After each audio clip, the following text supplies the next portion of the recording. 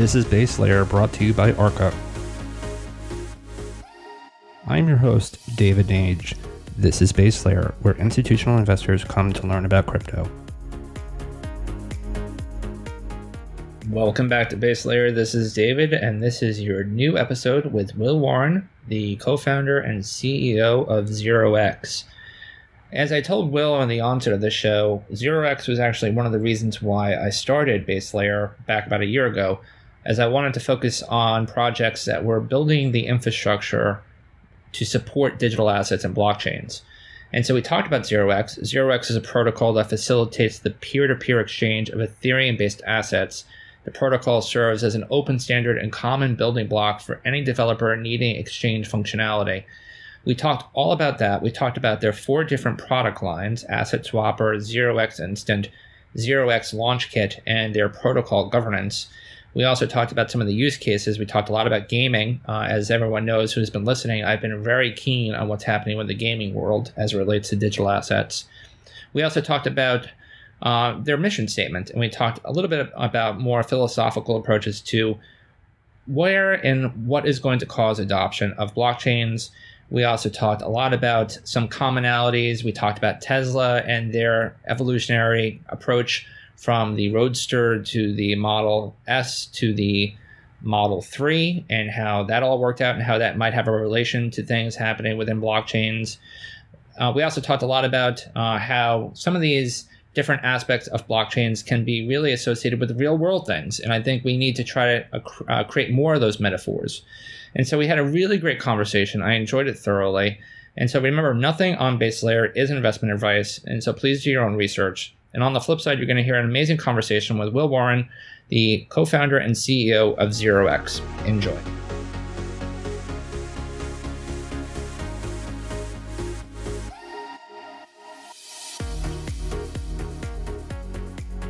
This is David, and this is your new episode of Base Layer. I have Will Warren, the CEO and co-founder of ZeroX, with me today. Will, how are you? Good. Thank you for having me. So as I told Will before, I've been looking forward to this conversation for quite some time. Will doesn't know this, but ZeroX and the infrastructure that they've been building was actually one of the impetuses for me to start Base Layer. I wanted to focus on infrastructure, and I wanted to focus on things that were really building the foundations of digital assets and blockchains. So I'm really excited about this. So Will, if you could, for all those that have listened before, what I'd like to do is, before we go into ZeroX and all the great things that you guys are doing there, I'd like to give the listeners a little background on you, what you did before ZeroX, and actually want to talk about why you started ZeroX. What was the rationale, and why did you get involved in the world of blockchains and crypto and digital assets in the first place? So with that, go ahead. Awesome. Yeah, thank you, David. So I started out on a completely different career track. I was more interested in research and academia. I was doing engineering at UC San Diego, and I was, doing undergraduate research in things like robotics and computer vision. And then I spent a year and a half at Los Alamos National Lab doing like applied physics research, and went back to UCSD to start a PhD program that I ended up actually dropping out to focus on Ethereum. But I had been following Bitcoin since like pretty early on. I think I heard about it on Hacker News and seemed like really interesting technology, and continued to follow along. It didn't necessarily seem like it had many use cases other than darknet markets and stuff, like in the very early days. But the technology itself is really interesting, right? And so one of the things that really drew me into the crypto space was that my wife, who was my girlfriend at the time, Linda Shea, joined Coinbase early on, and just through Linda being at Coinbase and like kind of already having like a natural interest in Bitcoin, just became much more enamored with the crypto space and following it much more closely. Mm-hmm. And then finally Ethereum came out, and I became really fascinated with the technology and started like hacking on smart contracts in my spare time in the evenings. And eventually I just kind of lost interest in everything else, and decided that like I had to focus on Ethereum. Right. And I guess like the like underlying motivation for that was that in the research that I had been doing in the years leading up to dropping out of my PhD program, you'd be working extremely hard on these interesting problems, but the potential impact of the research wasn't always very high. Mm-hmm. So you might spend 6 months working on a problem, and then there's maybe like a few dozen people in the world that would be impacted by this work.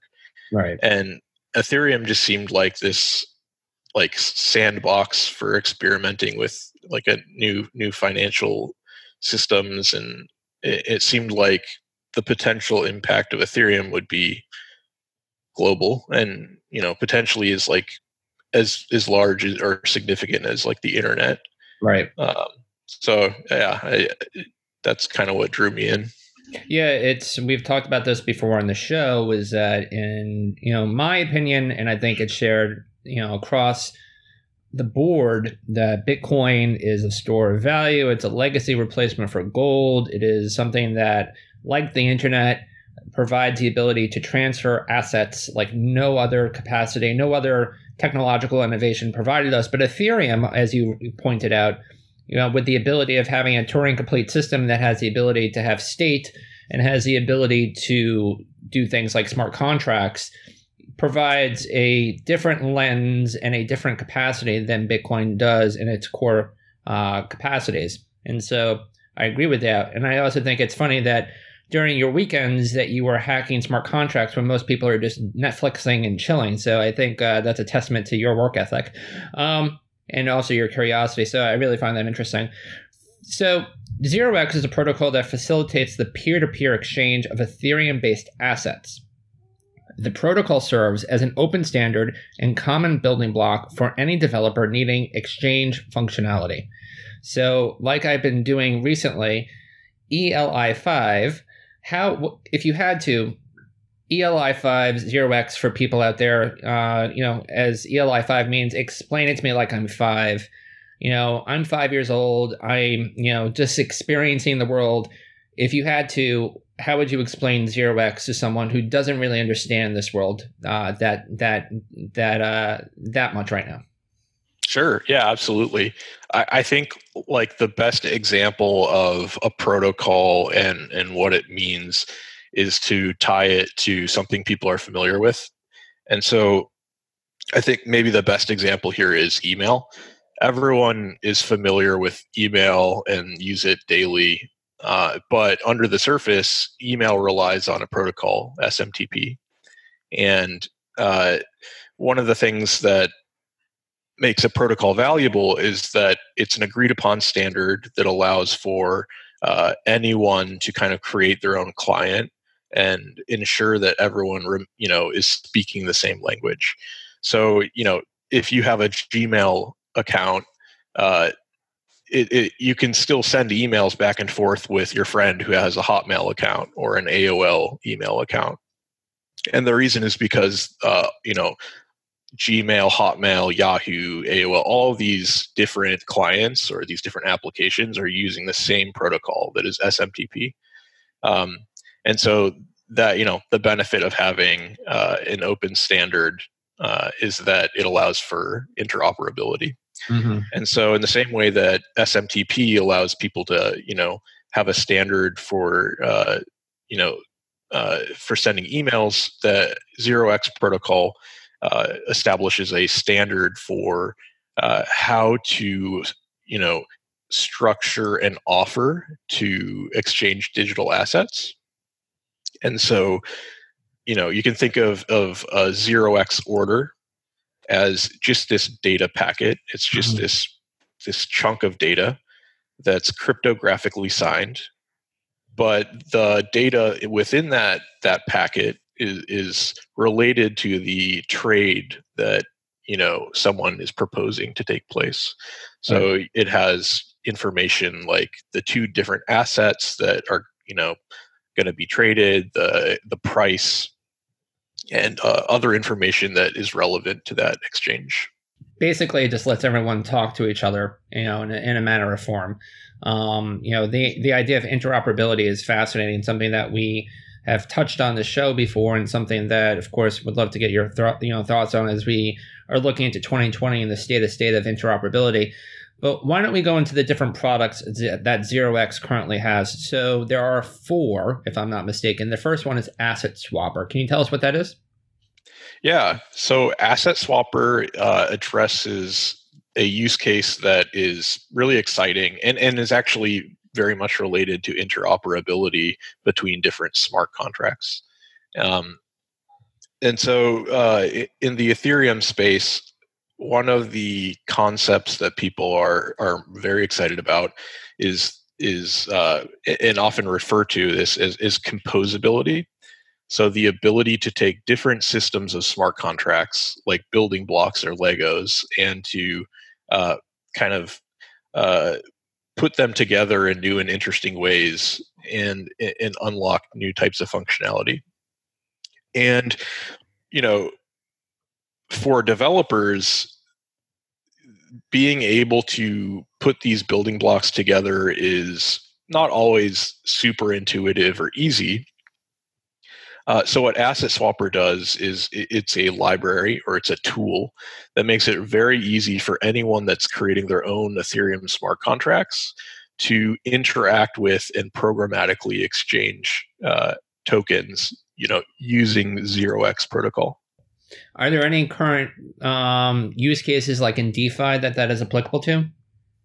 Oh yeah, absolutely. So there's a number of different, interesting DeFi applications that require programmatic liquidity. So, for example, like Set protocol is creating these different, I guess you could call them like bundles of different types of assets, mm-hmm. or almost like little portfolios that programmatically rebalance. And in order to maintain specific ratios of assets within those sets, they need a way to programmatically access liquidity from the set smart contract.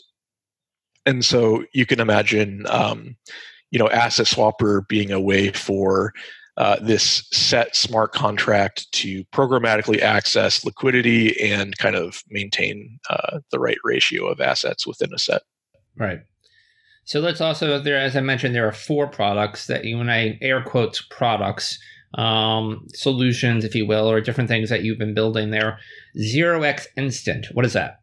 So ZeroX Instant it's just sort of a embeddable widget, or I guess a widget is probably the best term, that allows you to instantly purchase tokens from any web page. And without having to leave the web page. So you can, other third-party developers can embed ZeroX Instant into their web page to help their users gain access to tokens, like at the time in which those tokens are required. Mm-hmm. So a perfect example would be Foam. So Foam is another project in the Ethereum space. And in order to interact with their dApp, you need to have Foam tokens. And it's, asking their users to go to a third-party exchange, deposit some Ether and purchase Foam tokens and withdraw them. That would just be extremely tedious, and probably lead to very few people following through with interacting with the dApp. So instead, they have ZeroX Instant embedded within their dApp, and at the exact moment that a user needs to acquire Foam tokens to interact with the dApp, ZeroX Instant pops up, and there you are. You're getting like the best price for Foam tokens immediately. I think so for people that might be getting lost in some of the kind of nuances here, I think, of this as, because I've played with obviously all of these things. And so with gaming, which we're going to talk about more about soon, if you play some of the games out there, you have to go to MetaMask, you have to have Ethereum, you have to have ETH within your MetaMask, and you have to do all sorts of different things. It's about a 3 or 4 step process. For anyone who wants instantaneous gratification, it's basically null and void. They're not going to do that. And so I remember back in the day where, and I'm not hopefully dating myself, but if you went to a website and you wanted to buy something, it wasn't instantaneous where they were going to take your credit card. You would actually have to go to your bank's website and have to do things like that. There would be links all over the place. It would be hyperlinked here and there. It would open new web pages. And then all of a sudden, everything became kind of interoperable. Everything became on the same page. And so people who just wanted that instantaneous gratification of just using the app or going on the platform could do that. And so, again, kind of dating back to the 90s of the internet, where I think, things like this are really important because it keeps people on the page. It keeps them interacting with the application, the platform that they're trying to use, instead of what's, kind of happened over the last year or two, where you have to have 4 or 5 different tabs open or different applications open to be able to use something very simply. And so really That's interesting right. in that. I think maybe Stripe is like a good analogy here. I think Stripe might be or Plaid might be the different companies that came in and made payments, like in-page payments, very seamless. That's probably a good analogy. Yep. And so moving forward to the third one, 0x Launch Kit. What is that? So Launch Kit makes it very easy for any developer to spin up their own marketplace for digital assets. And so 0x is a protocol. It specifies a standard way of communicating and facilitating exchange of digital assets. And over the last 3 years, a number of developers have created marketplaces that rely on 0x for the exchange functionality. And each of these marketplaces are developing their entire kind of front end and user experience from scratch, and it's a lot of work. And sometimes having fine-grained control over what the marketplace looks and feels like makes a lot of sense for a developer, and they want that control. But in a lot of cases, it might be, let's say, like a indie game developer. Mm-hmm. They just want the ability to spin up a good-looking marketplace for their digital video game items, and they don't want to have to build the entire marketplace and front end from scratch. So what 0x Launch Kit does is it provides an out-of-the-box marketplace for either fungible tokens, like liquid tokens, like stable coins or stock tokens, right. Synthetic stocks. Or there's also a launch kit for non-fungible tokens, so things like trading cards and CryptoKitties, stuff like that.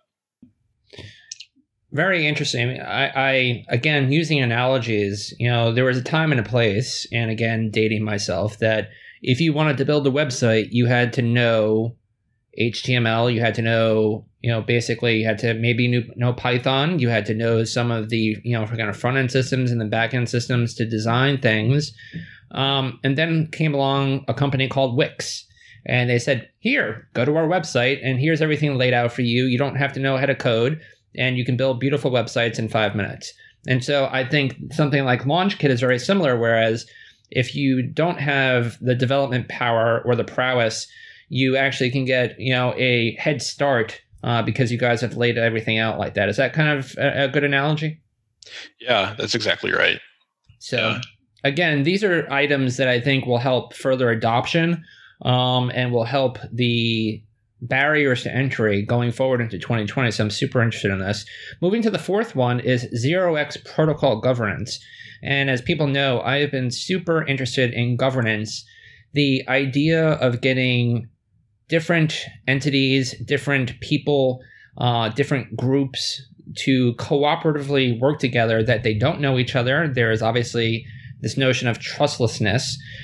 They've probably never met each other, but they're all working together in a manner to get these networks functional. Can you talk to us about the protocol governance side? Yeah, definitely. So governance has been a core part of the project, actually going all the way back to the very beginning. Before my co-founder Amir Bandiali and I were designing ZeroX as an open protocol for anyone to build their own marketplace and kind of like as an open standard, we were actually building our own kind of for-profit DEX. It would be something that we own. It was our own kind of venture.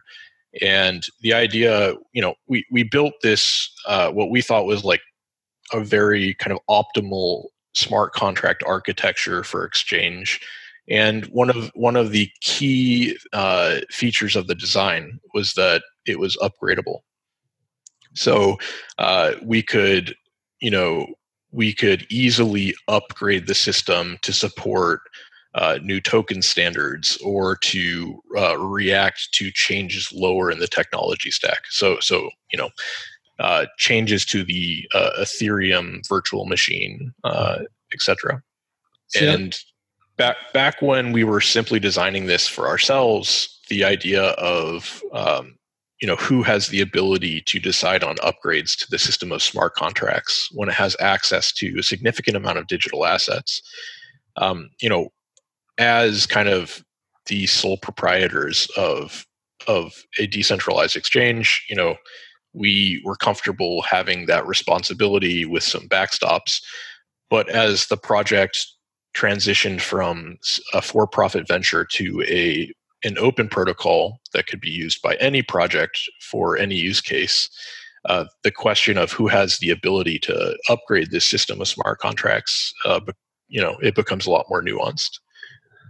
So an ad hoc question, I'm curious to get your opinions on this, and then we're going to talk about some use cases and some other things about ZeroX. I have heard, or there's been some speculation that 2020 will be the year of the DAO. Now, as we're talking about governance, do you think that is applicable? Do you think that 2020 might be the year of the DAO? I was actually pretty, I felt pretty,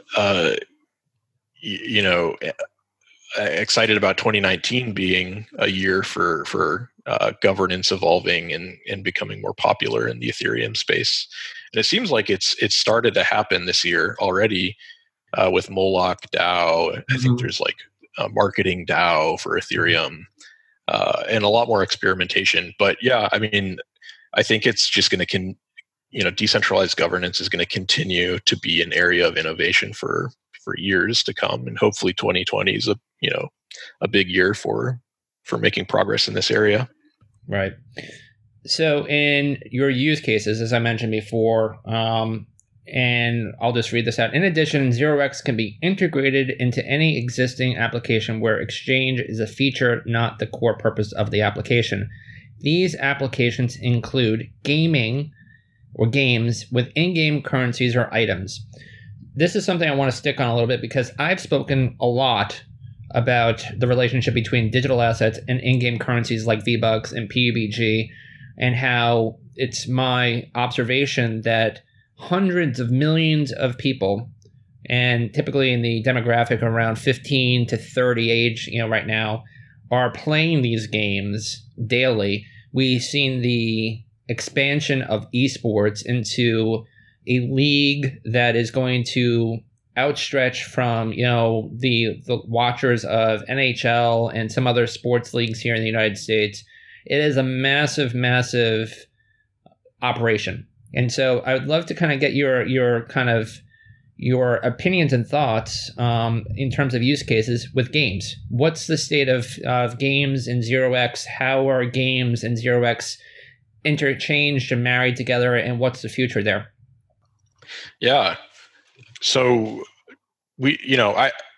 I've personally been really excited about digital game items being, basically owned by the users and tradable for a long time. And it feels like there have been some early experiments with people building games on top of Ethereum, and just in the last couple of weeks, actually, it's been really exciting to see one game in particular has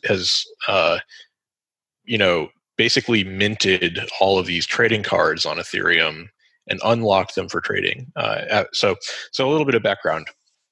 So Gods Unchained is a trading card game. It's very similar to Hearthstone, which has, Hearthstone is made by Blizzard. It has a huge user base. And one of the issues with Hearthstone, or, I guess it's debatable whether it's an issue or not, is that as you play, you accumulate cards and you can purchase cards, but once you own them, you can't sell them or trade them with other people. Mm-hmm. And so Gods Unchained is, a third, they're a different developer, and they're creating their own game that is, it's somewhat similar to Hearthstone, but I think it has some interesting mechanics built in. And the trading cards are actually ERC-721 tokens on Ethereum. And so they, I think they started publicly announcing the project maybe 9 or 12 months ago, mm-hmm. and started selling these trading cards in order to build a user base, but also I think in part to help fund development of the game itself. And in the past 9 to 12 months, they've, launched the game in beta. They've gathered user feedback, and basically they figured out how to balance the game so that none of the cards were too powerful or anything like that. But just 2 weeks ago, what they did is they distributed these cards that people had purchased, over 6 million cards, and they finally unlocked these cards for trading. So they determined that, the game was balanced. They didn't need to change the cards in the future, which would, in turn change their value. And so they unlocked the cards for trading. And actually, we've seen just a massive explosion of trading activity on 0x from people buying and selling Gods Unchained trading cards. And so the Gods Unchained official marketplace is running on 0x. And then there are also third-party marketplaces as well that are extremely popular. I think, looking it up now, over $250,000 in Gods Unchained trading cards has gone through the protocol in the last 7 days. Wow. Yeah. Do you think there will be a time and a place where Fortnite or some of the other larger game companies are going to ring their bell and say, why don't we start looking at this? Because it's revenue for them too. If I'm not mistaken, they're making revenue from, these tokens and the kind of the collectibles. Would it not also behoove them to create like a trading exchange for that as well too? I'm not sure. So I think one of the reasons why the large game developers put so many constraints over their item marketplaces is because by having this control and kind of limiting the flow of assets, digital assets, mm-hmm. I think that's a way for them to actually maximize the amount of value that they can derive from their user base. And so I could actually see smaller kind of new indie developer teams instead tokenizing their video game assets for two reasons. So first, the large game platforms like Steam, they have a lot of control over which video games they're willing to support. And in this kind of, constrains these game developers in terms of what they're able to create and share with the world.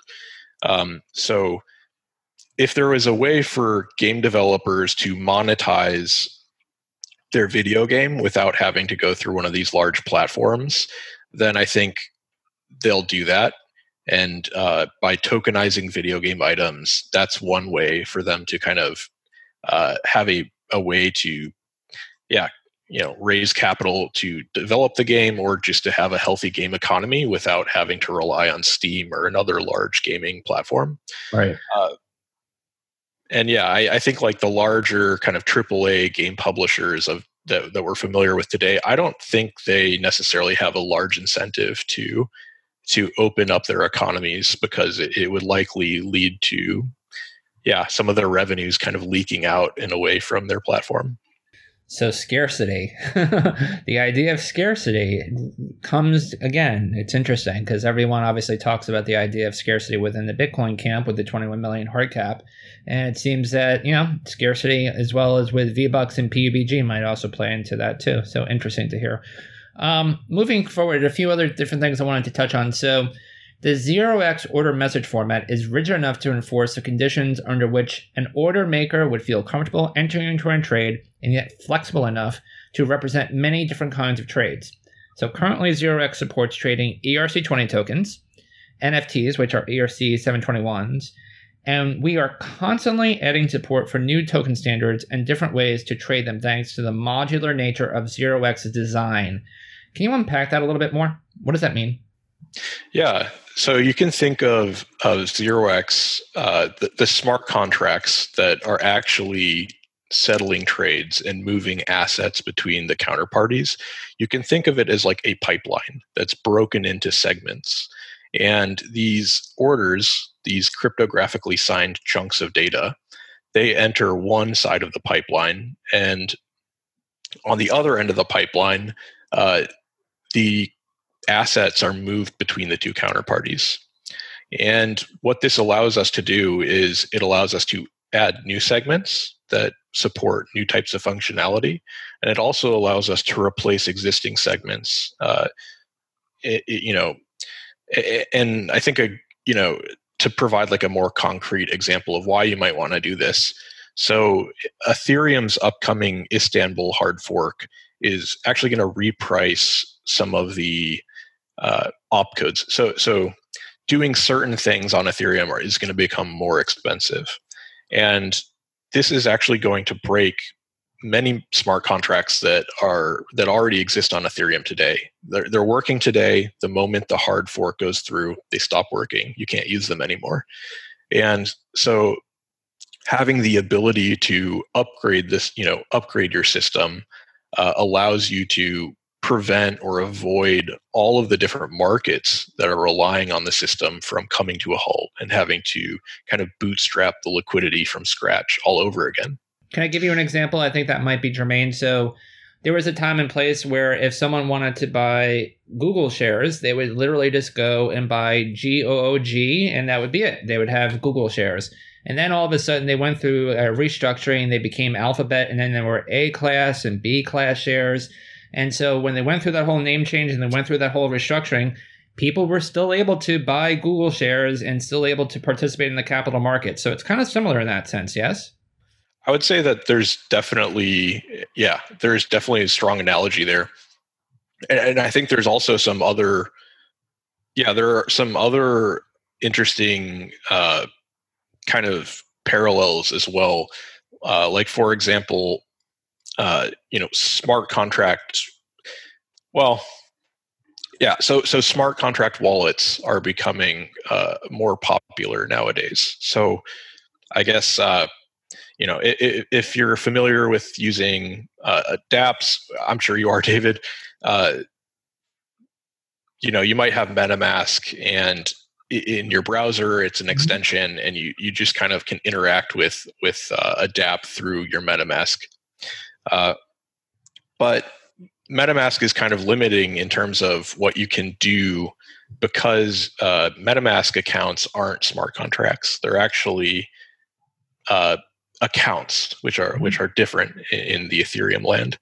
And so, building a system of smart contracts, building like an exchange protocol that assumes everyone is using an account, would make it challenging for people that are transitioning to using smart contract wallets from participating in the markets. So, having the ability to kind of support new usage patterns that aren't exactly easy to anticipate beforehand, is another reason why having the ability to upgrade the system is really important. Right. And so I think one of the last things I want to talk about, and this gets a little into the philosophical, but as many people know, I've gotten more into the philosophical these days when it comes to digital assets and blockchains. This is part of your mission statement, and I really enjoy this, and I want your opinions on this. So I'm going to read it out, and then I have a question here. So the primary determinant of an individual's economic freedom and opportunity in life boils down to the geographic region they are born into. The lucky find themselves in a country where the government provides the populace with a voice, an education, uncensored access to the internet, sound economic policies, and a minimal level of government corruption. Simply put, most people are not this lucky. Blockchains give us an opportunity to leave the geographic lottery behind by establishing an open and globally accessible financial system that acts as a potent equalizing force for the world. So that's part of your mission statement. I want to kind of dig into that a little bit. Do you think a reason why we might not be seeing massive kind of across the board adoption, and I hate to use these terminologies because this is what we're given, but there's first world and third world countries. I don't really love those categorized statements, but this is what we have today. But do you think the reason why first world countries like the US and others have been viewed as a lesser probable and kind of first adopter of blockchains and digital assets because of this, of your mission statement? So I actually believe the opposite. And it's a little bit counterintuitive. But I think blockchain, crypto, I think we have to go through a toy phase. And maybe like the best analogy is like Tesla. So Elon Musk, when pushing Tesla forward, his strategy was, it would be impossible to go directly to electronic vehicles for everyone. The technology just isn't there yet. It has to improve over time. So what Tesla did is the first product they built was the Roadster, and it's this fancy sports car. It's definitely geared towards people with more money than they need, and it allowed Tesla to kind of drive a wedge in the market and sell this first product to a very targeted audience. Mm-hmm. And while they were selling this Roadster, they were using the money they generated from it to continue to double down on R&D and to find ways to reduce costs in manufacturing. And then they created the Model S, which is still a luxury vehicle, but it's not like a sports car. It's like comparable to like maybe a Mercedes or BMW or something like that. I don't know. I'm not like a car guy really, but I think it's fair. And they continued this pattern of working down from really, really expensive to kind of more kind of mainstream product that is accessible to a larger segment of the population. And so I'm not sure where they're at today, but I believe that ultimately their goal is to create an electric vehicle that's for the mass market, and that is $30,000 a year or something. And so I think for crypto and DeFi, I think we probably have to go through the same toy phase where the early use cases that are going to be popular are going to probably be less meaningful when it comes to global impact, but the product market fit, or the adoption that is generated in the toy phase is going to be used to fund further research and development, and it'll give the regulatory landscape time to catch up to the technology, and eventually over time we'll have this kind of tokenized world where all value can flow freely. The only way to avoid this toy phase is for an entity like Libra, potentially, who, Facebook has access to 2 billion people all over the world. And they could potentially roll out some sort of crypto network that immediately provides access to wide swaths of the population, and they don't need the toy phase at all because they could just roll it out immediately. Right. Whether or not that solution would be as decentralized as we would like it remains to be seen. But I think that would probably be the only way to avoid this kind of toy phase that'll ultimately, allow for another decade or 2 decades of R&D in improving the technology. It's interesting. I haven't heard anyone talk about it that way, and it makes sense. The Roadster to the Model S to the Model 3, working out the kinks. I've talked about moving from beta to testnet to mainnet. It's very similar where you work out the kinks in the Roadster. You make sure, obviously, it's a very limited supply of them.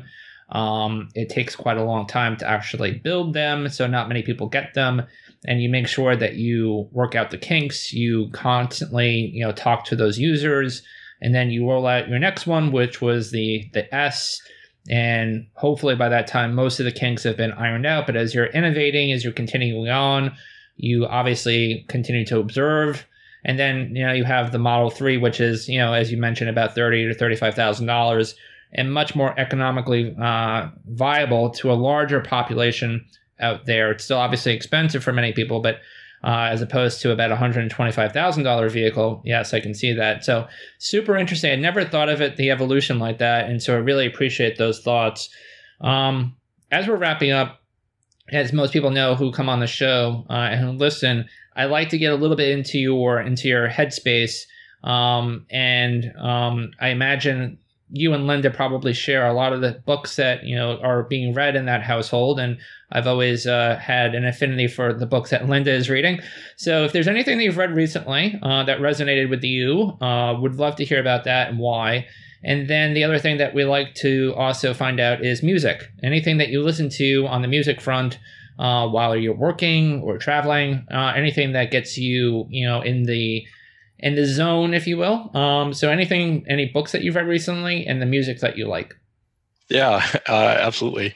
So the last book I read relatively recently was Red Notice. And it's a really interesting nonfiction book about an investor. I'm not like a big kind of investor, kind of finance dude at all, but the story is fascinating. It's about this investor that starts kind of exploring the markets in Eastern Europe and Russia right when the Soviet Union dissolved.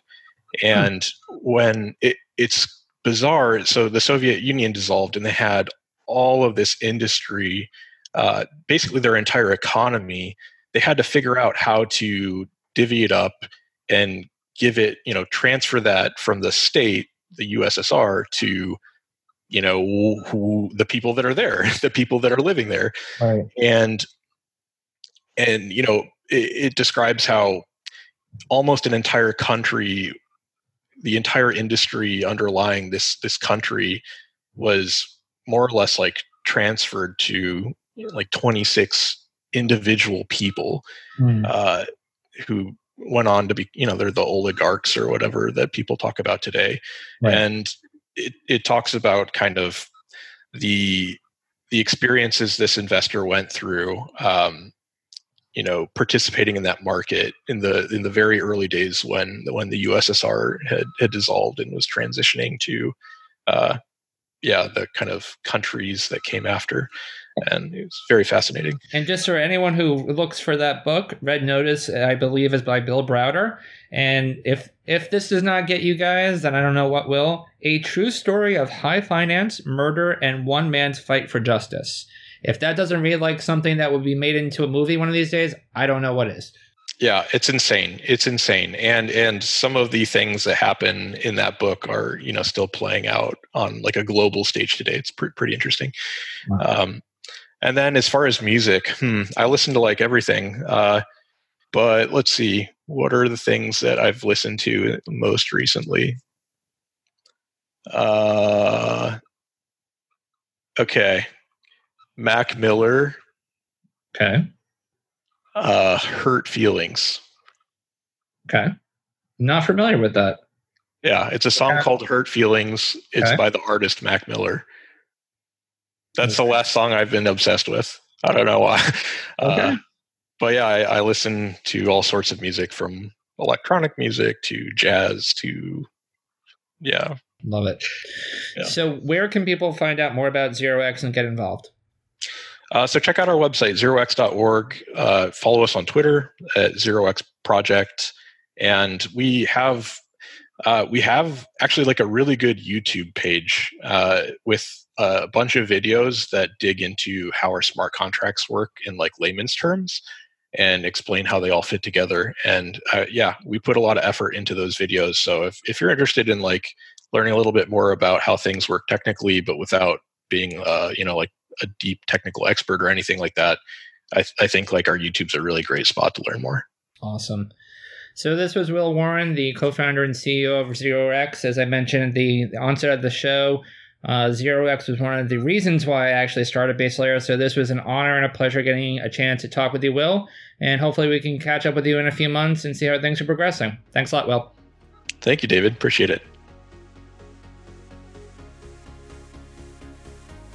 For more notes from this past episode about our guest, please go to www.ar.ca/baselayer. Nothing stated on this podcast should be taken as investment advice, which would require a thorough assessment of each investor's personal financial profile and risk tolerance. Statements regarding past performance are not necessarily indicative of future returns.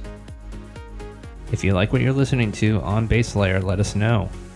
Subscribe, give us a like, or hit us up on Twitter. Arca @Arca, or myself, David Nage @DavidJN79. Let us know, and we'd love to obviously hear from you. For additional resources to help sophisticated listeners like yourself learn about the digital asset space in the financial terms you understand, please visit www.ar.ca for articles, market commentary, videos, and more.